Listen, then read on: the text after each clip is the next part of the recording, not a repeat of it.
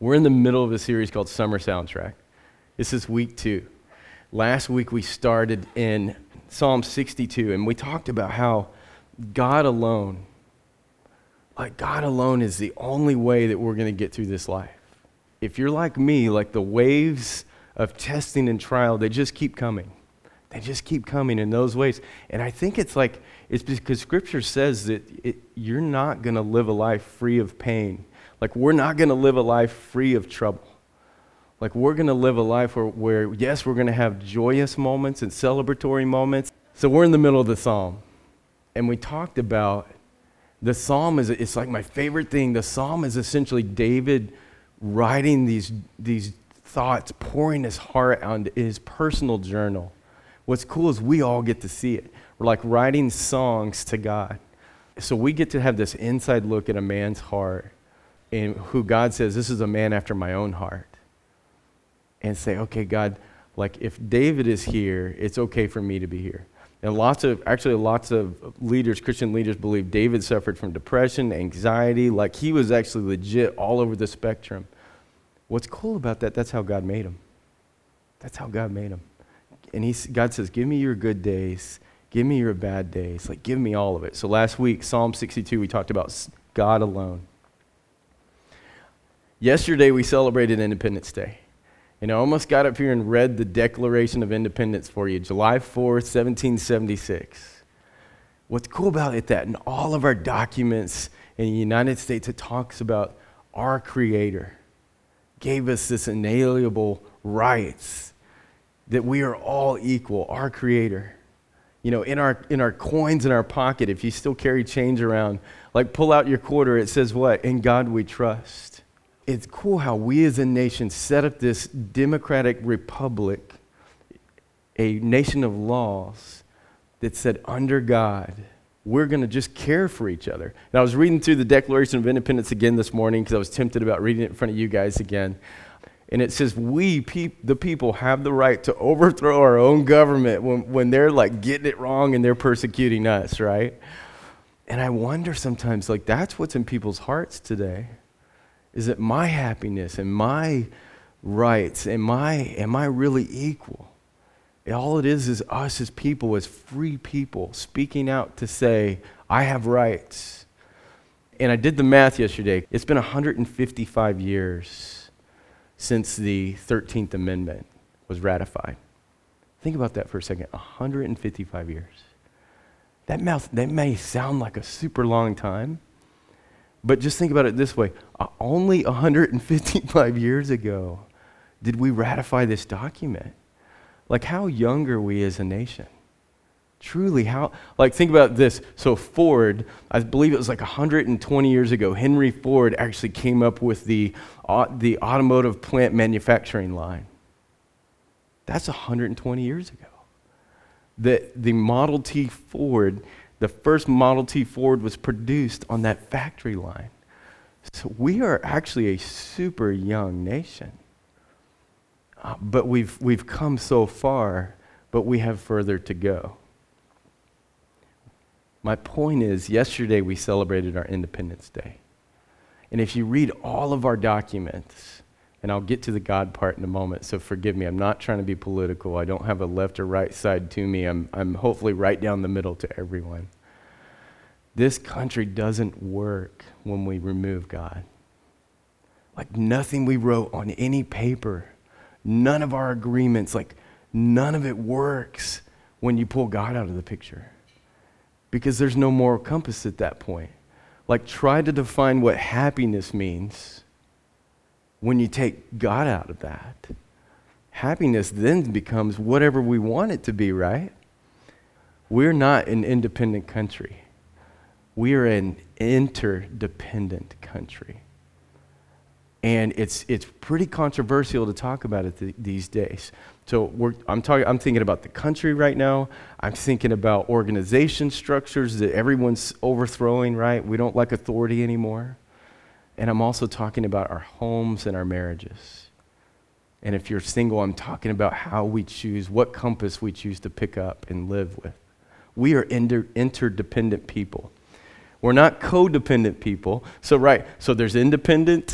Like when I was single, I was independent. You weren't going to tell me what to do. Like I got to wear what I wanted to wear, Myra. So, no, I'm kidding. So she actually thinks I dress okay, so she didn't pick out my clothes for me. I was independent.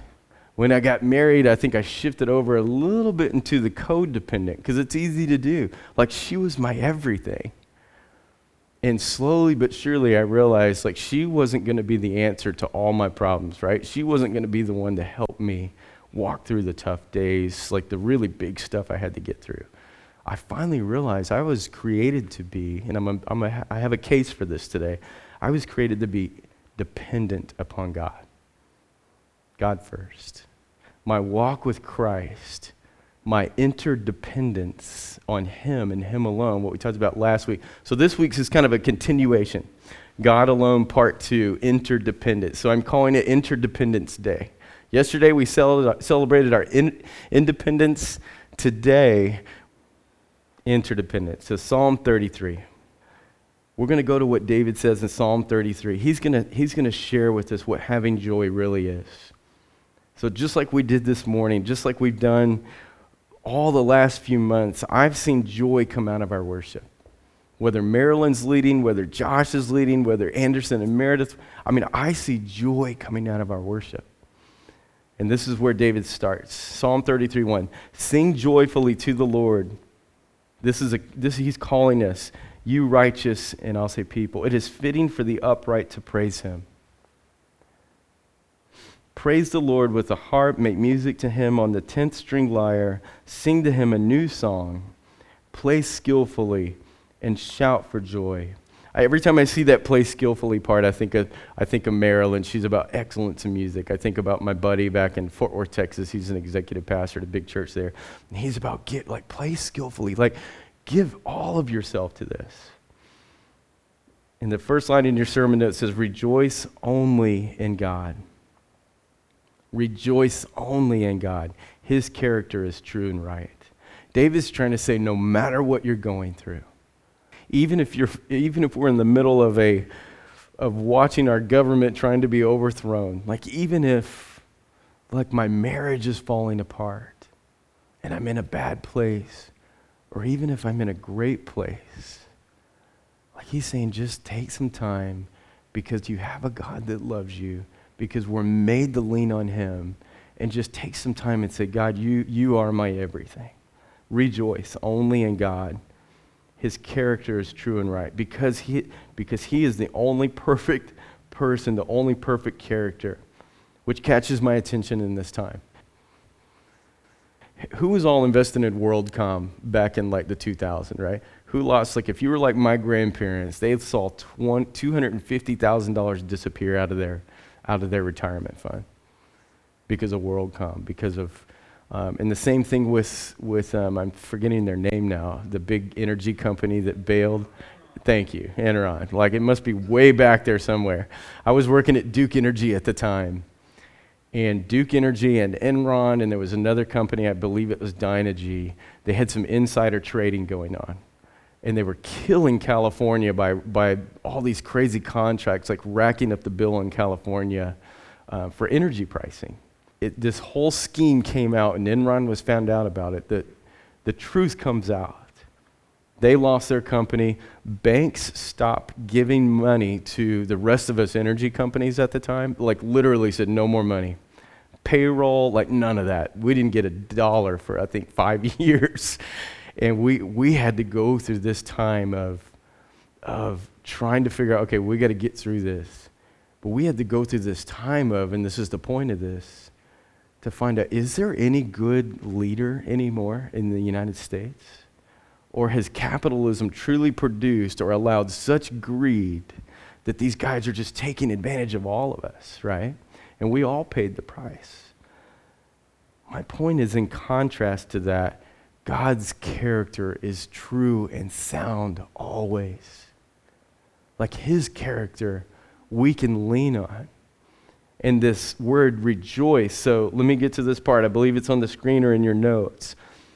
Rejoice, the Hebrew word is called gil, or pronounced gil. This is a verb. Like it's a joy that's pouring out of you, that's leaping out of you. The joy that comes when we say, God, you are mine and you're mine alone. Like, even if the whole energy industry is falling down, like I think Duke Energy had let go of like 3,500 employees out of 9,000 employees. Like we made it through. Our job was to just keep our heads down and keep working, even though every 3 months we had a round of layoffs. So I made it through 6 rounds of layoffs in the corporate world because of man's greed. And I was like, the toughest part was what? To just focus on getting my job done. To just make it through. And you actually had that survivor guilt. Like I was still there, but like 70% of my team was gone. The question is, how do we have joy in the middle of the craziest of circumstances? And the reason why I'm describing all of that, and I know that we're protected here on Kodiak, but how do we have joy when I turn on my TV and the social media, and instead of celebratory, I'm seeing upheaval everywhere? We can have joy because we trust in the true character of God. We trust the plans that we have. We're going to talk about that today. God's people are called to rejoice in the Lord and nothing else. Rejoice in the Lord and one another. Like that doesn't mean we can't be happy for things, we can't celebrate. It's just saying, guys, there's only one thing that'll last. To rejoice, and this is what Charles Spurgeon says, to rejoice in temporal comforts is dangerous. To rejoice in self is foolish. We've talked about that. To rejoice in sin is fatal. But to rejoice in God is heavenly. Like, so this rejoice in sin is fatal. Like that's a part, and I'm not like a sin monger. I'm not going to run around pointing people's sins out or whatever, but I'll say in my own life, like this is one of my favorite quotes from my pastor and friend in Chicago. He says, choose to sin, choose to suffer. It's the same thing. When we choose to sin, we're always going to be choosing to suffer. And I love this. Rejoice in temporal comforts, it's dangerous. Rejoice in self is foolish. Rejoice in sin, it's fatal. And I'm not judging any one side or the other on this. Maybe our country is paying for our past sins right now. We're only 155 years old, remember? And I didn't grow up with depression. Like I didn't grow up thinking bad things about any other race. But we're only 155 years from this history. It's that number, for whatever reason yesterday, gave me a little bit better appreciation for what we're seeing right now. And I'm not condoning anarchy, by the way. Some of my really good friends are law enforcement. So you'll see me on both sides of this issue. The thing I like to ask is, and I wasn't even going to talk about this today, so forgive me. It just shows you where my heart's been, and I've been trying to navigate it. The thing that I'll ask you guys to do, that I'll ask our church to do, is say, what would Jesus do if he walked on this earth today? I believe he would be loving. I believe he would be gracious. I don't know if there's a moment where he'd be flipping the tables yet. Maybe if he's right there with people that are actually taking people's lives. I think he would say it's sad. Because what we're called to do is love God and love others. And I think he'd just show us a mirror right now. And say, guys, this is we are living in a fallen world, and this is just evidence. All right, so let me keep going. Man, I got deep on that one. That wasn't even my plan. Forgive me. New song simply means, so this last scripture says, sing to him a new song. Play skillfully and shout for joy. A new song simply means that every praise song should emerge from a fresh awareness of God's grace. Even in my own life, when I'm looking at my own heart and saying, Larry, you sure got that wrong. You missed the mark on this. And then I remind myself of what my pastor friend said to me. Once I messed up pretty big in our marriage. Huge mess up. Where I knew it was going to take 2 years to crawl out of the doghouse. And I was committed to it, and I was humble about it, and I was oh gosh, I messed up there. And I wouldn't forgive myself. And my pastor friend was always saying, Larry, did Jesus die for you? Like, did Jesus die for you? He must have asked me that 20 times. And I was like, yes, but. Yes, but. And he did not stop asking me that question. Larry, did Jesus die for you? Until I quit saying, but. Did Jesus die for what we're seeing on the news right now? Yes. Did Jesus die for our law enforcement officers who are getting it right and getting it wrong? Yes. Did Jesus die for the people that have killed other people during these protests at this time? Yes. And I think we're going to get to see this whole thing play out until Christ comes back. And who was it? Oh, it was Damon and Gustav. Gustav says, I think we need to start a new study on the return of Christ. And he goes, I think it's time. We need to all get versed on are we premillennial or postmillennial? Like, where are we? And I said, man, that's awesome. That's probably the most controversial thing you could talk about, like, in a church, right? But it's awesome because we see so many signs. All right, so I'm going to keep going. Psalm 33:4. For the word of the Lord is right and true. Back to the point. God alone, His word, what Christ did for us. Like, that's how we navigate this. That's how we say, God, when bitterness and hate starts to creep up in our heart, and my law enforcement friend said it to me, he goes, Larry, and he's a chief now, he said, the toughest thing for police is that I not be cynical. Because they encounter so much pain and they get wounded day after day after day, year after year. He said, the cynicism, I'm constantly having to give it back over to God and say, I trust you. For the word of the Lord is right and true. He is faithful in all he does. The Lord loves the righteous. He loves justice. The earth is full of his unfailing love. By the word of the Lord, the heavens were made. We talked about this last week. Their starry host by the breath of his mouth. He gathers the waters of the sea into jars, and he puts the deep in storehouses. That's kind of mind-blowing, right? Like we're next to the ocean. I've always been blown away by how large the ocean is. Even the Great Lakes in the States, like I've always been blown away by how enormous the Great Lakes are and by how cold they are, right? Bone-crushing cold, just like our water here. But he puts them, our God is so powerful. David's trying to say, guys, none of this is happening without his, overseeing. None of this is happening. All that we see is happening is not thwarting his plan. It's not scaring him. We've said it before this whole time, right? It didn't catch him off guard. He actually knew all of this was going to take place.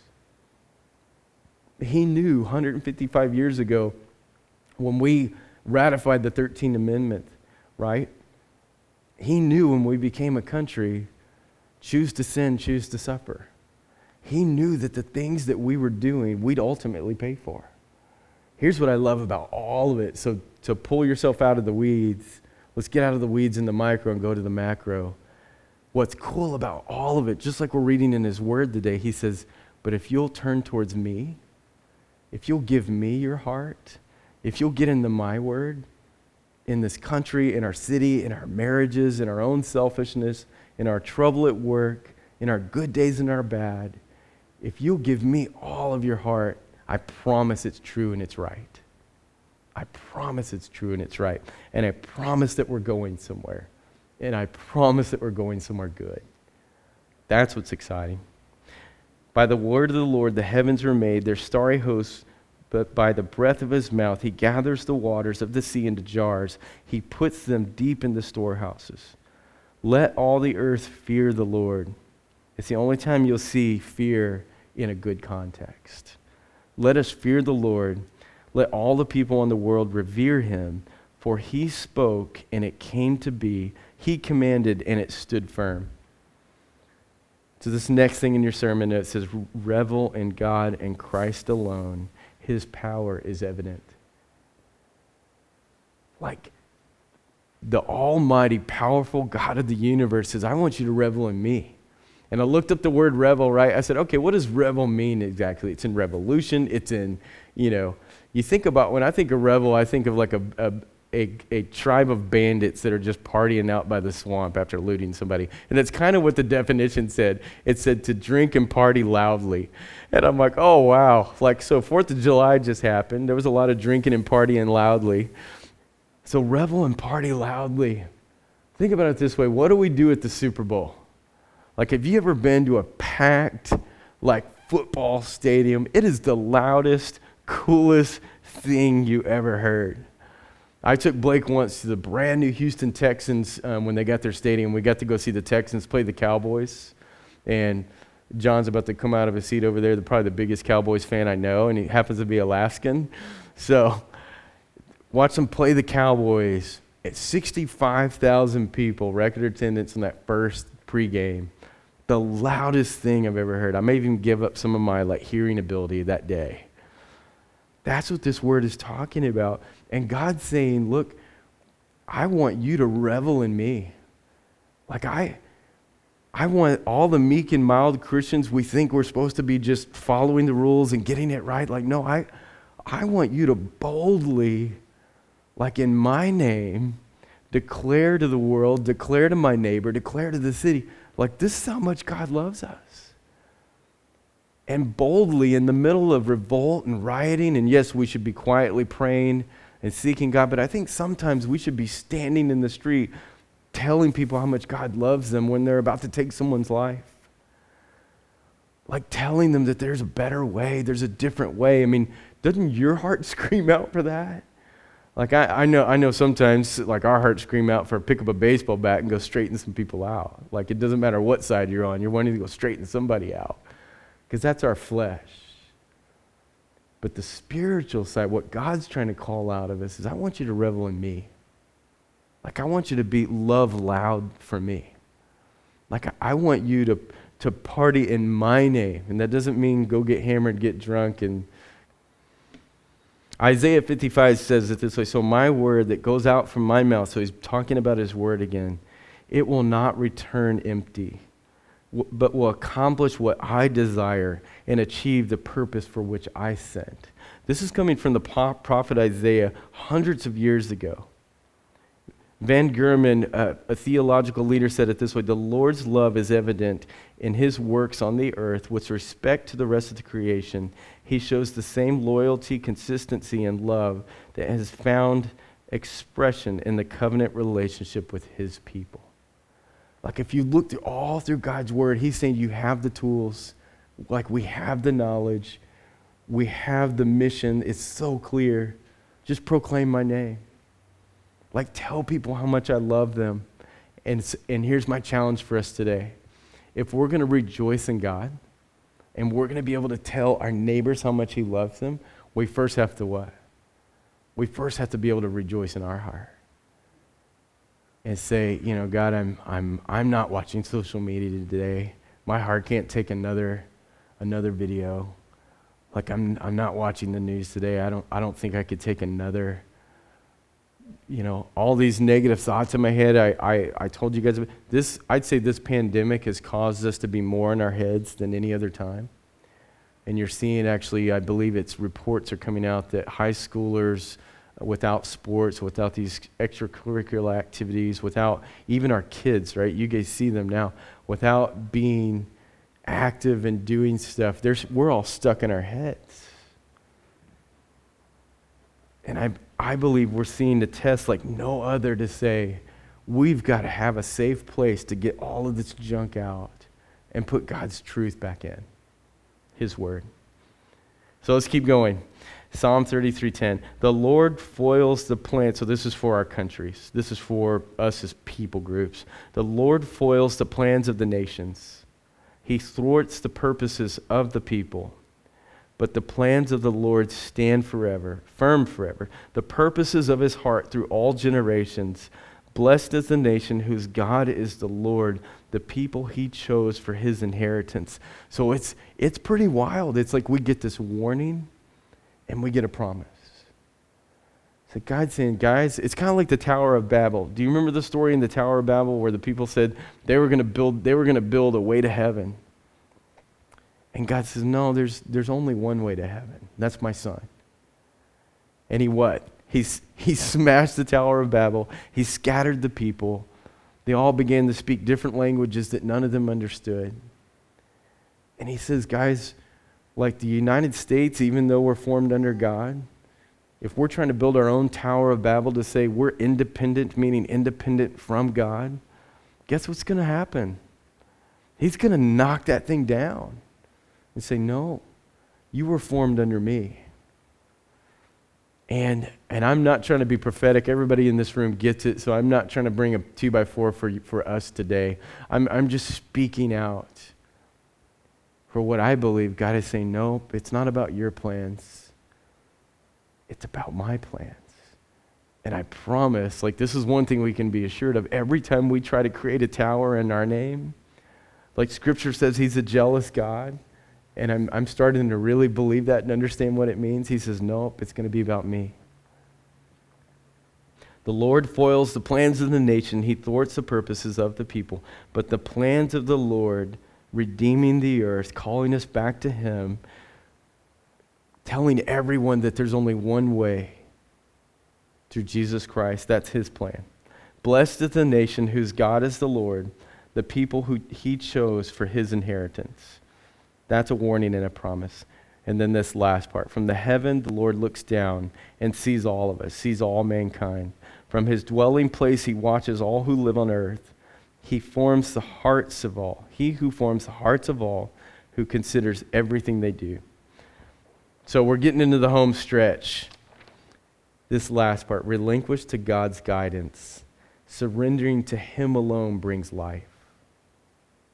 Relinquish to his plan. Like what if in our homes, it starts in the home, right? What if in our homes we decided, God, I'm committed to your plan and your plan alone? Like what if in our marriages we said, God, it's your plan and your plan comes first? Like what if in our city we all gathered to say, God, it's your plan and we trust you? July 18th, we're going to be doing that. We're going to be gathering as the Church of Kodiak and praying, walking and driving all over our city. We're going to meet down at the gazebo that morning. I'll have more details for you.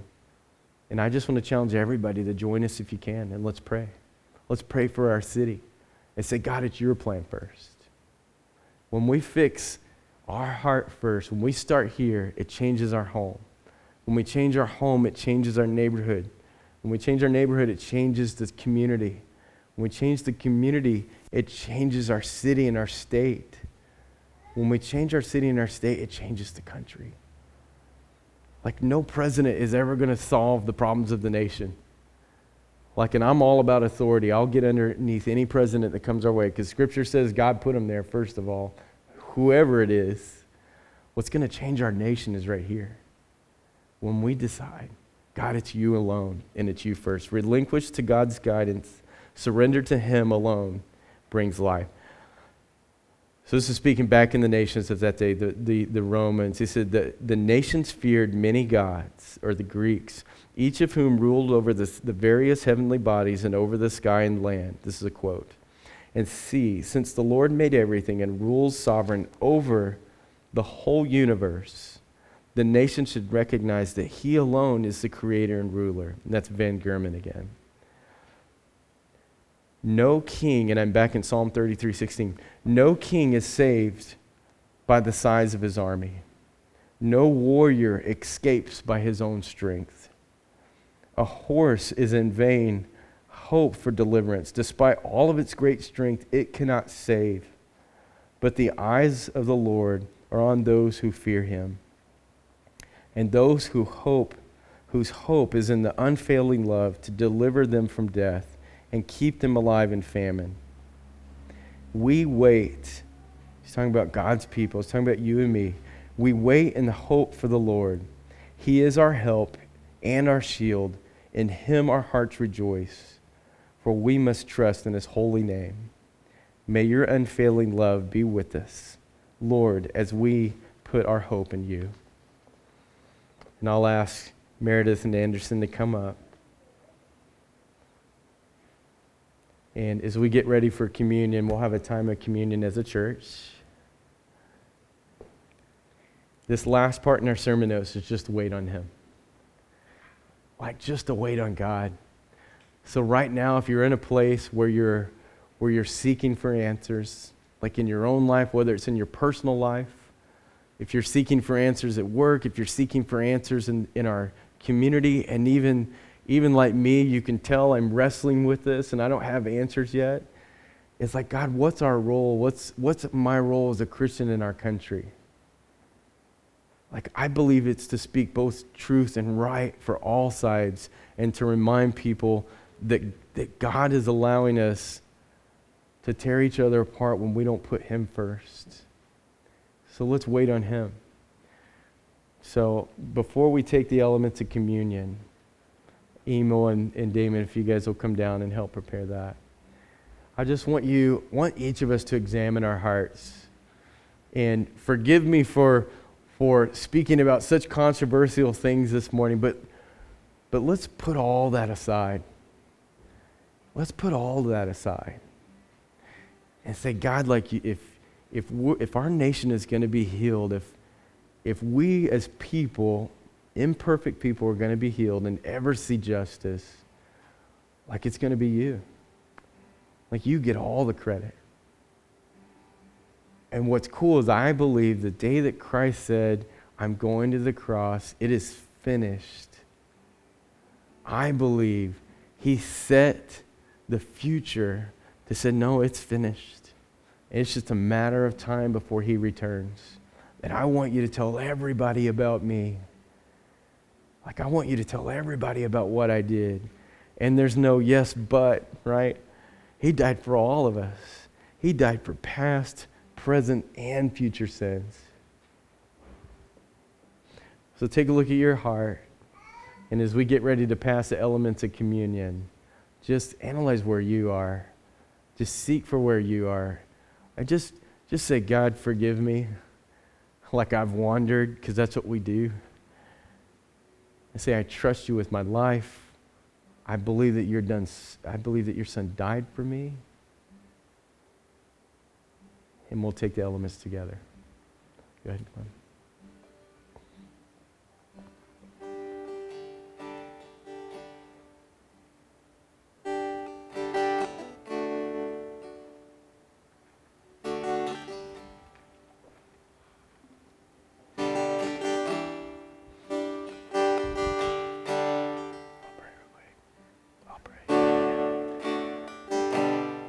Bow with me and pray. Father, we love you. God, I thank you for the sacrifice that you made. You sent your one and only Son to die on the cross for us. I thank you, Father, because of Him, we can have eternal life. Because of Him, as we've talked about today, Father, we can bring heaven to earth. And you've told us how that is. It's by declaring your Son's name, by declaring what Jesus did, by loving everyone unconditionally, to love God, to love others. God, let us forgive those who've wronged us. Let us forgive what we see when we turn on the news. God, but first, please forgive us for being imperfect. Please forgive us from when we get it wrong. And thank you for your grace. Thank you for what Jesus did on the cross. In Jesus' name, amen.